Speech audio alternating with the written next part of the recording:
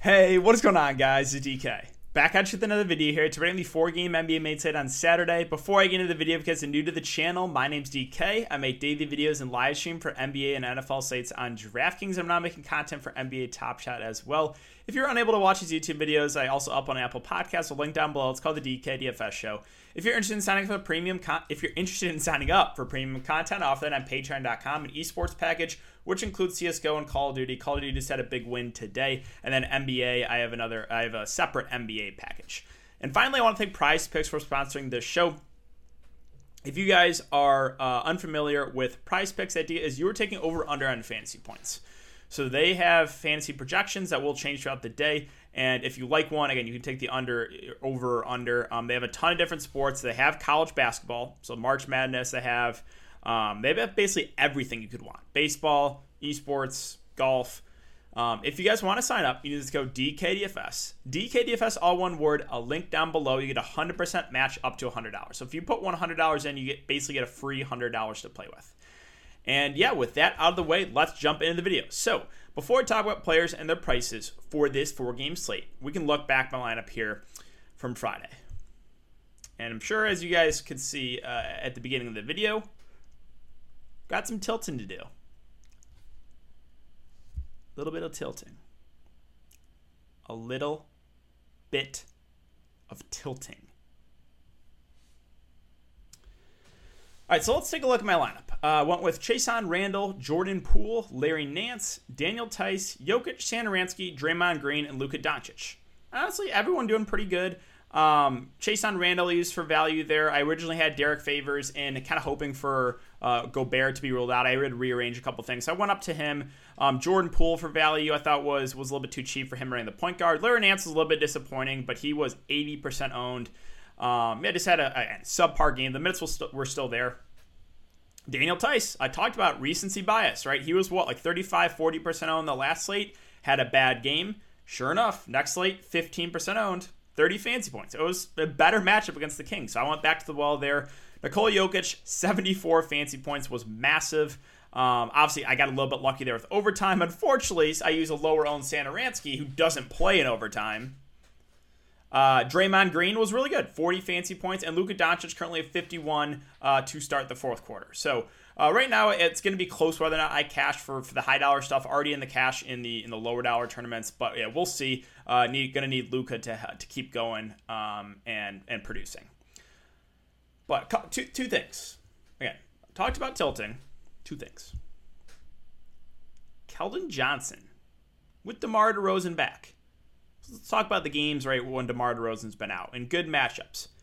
Bust, doing nothing, right? DeMar DeRozan comes back, their highest usage player back in the offense. 21 rebounds for Keldon Johnson. 21 rebounds. A 2020 game for a wing. Does that make any sense to anyone? So no, I'm not super mad about that. Obviously, Keldon Johnson wasn't popular, but that is just like, what on earth? Like, what? That made literally no sense at all. So not super mad about that. What I'm obviously upset about, and again, what we saw in the start of the video, Andrew Wiggins, 40 points. 40 points. For Andrew Wiggins. So let me tell you guys a story. When I play Andrew Wiggins, no Steph Curry, no Draymond Green, no Kelly Oubre, the offense to himself. Plays over 30 minutes.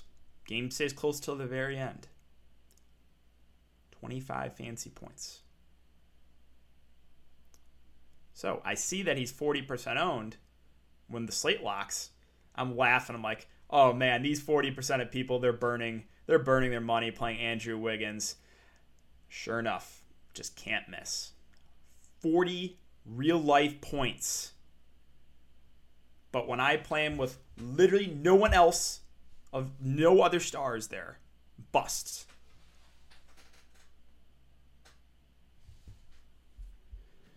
All right, so enough of Tilton. That ruined my night. Andrew Wiggins. So thank you. No.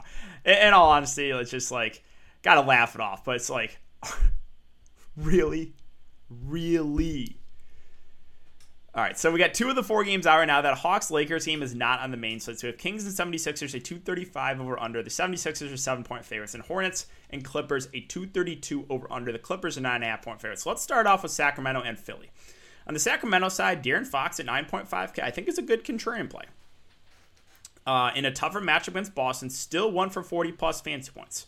By no means is he an optimal play on the slate because Philly's actually been pretty solid defensively. But don't mind going there, again, to get a little bit different. I mentioned Rashawn Holmes liking him. Played 32 minutes, 53 fantasy points. That's what we should have got if he would have stayed out of foul trouble the last game against Washington.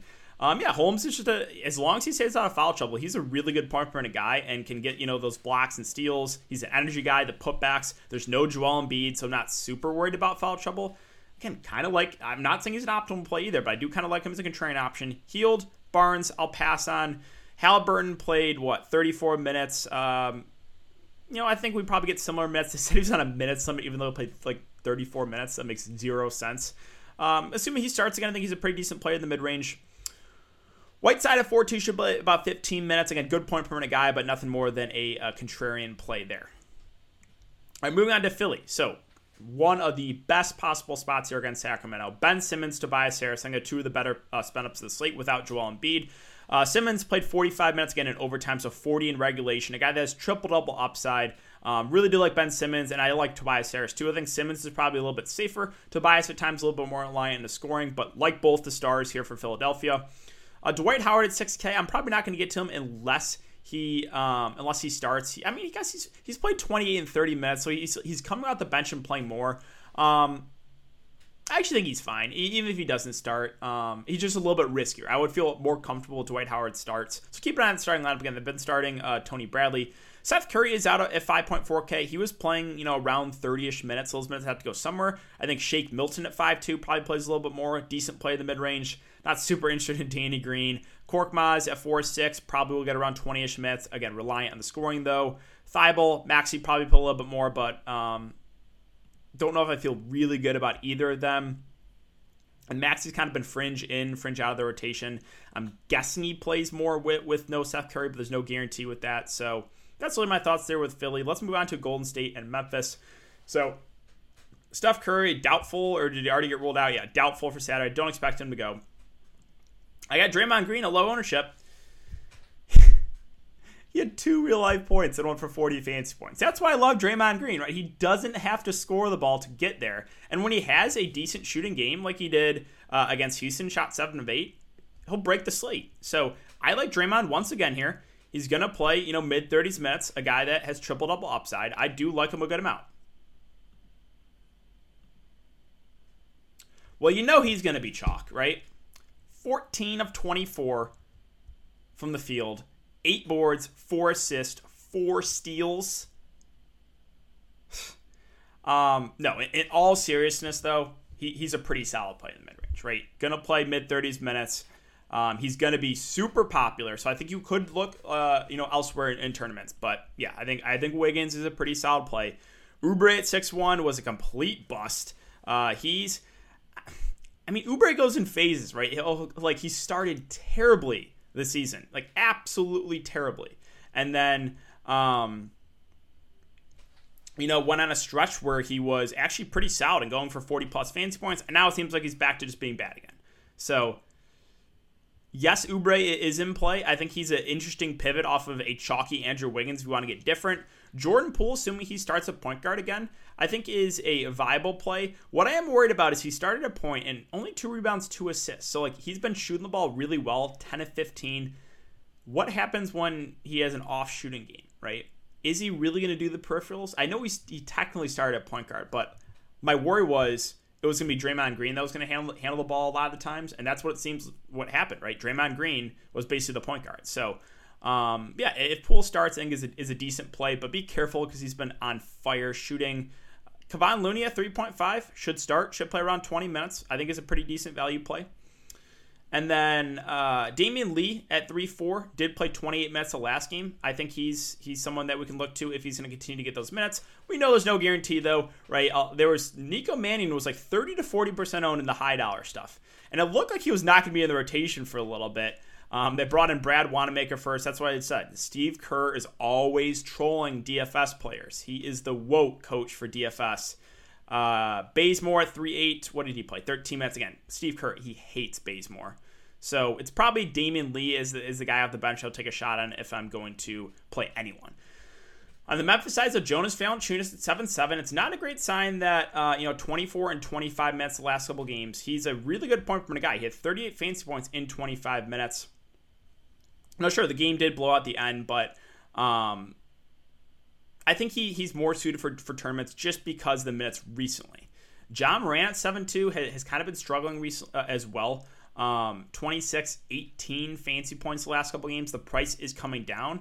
I don't mind buying low here. I'm fine going to Ja at that price. Other than that, Dylan Brooks at 5-5 and reliant on the scoring. I don't really love playing players that have to score the ball to get there. Brandon Clark seems priced about right. Really just the secondary plays from Memphis. There's just too many, right? There's too many players in this rotation right now. D'Anthony Melton's at 5K. They have Winslow, Grayson Allen, Desmond Bane. There's too many guys playing, and they're really just spreading out the minutes for these bench guys. Grayson Allen is probably the value guy I would take a shot on because he's played 25 and 24 minutes the last couple games, and he's 3-7. So if I had to pick one, it would be Grayson Allen.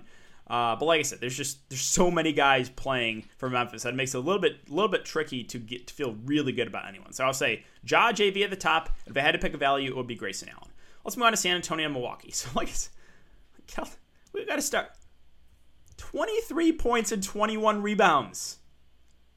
21 rebounds for a wing. How on earth? How? I have no idea. how. If Keldon Johnson's going to be really popular and people are going to chase that, I am fine going elsewhere.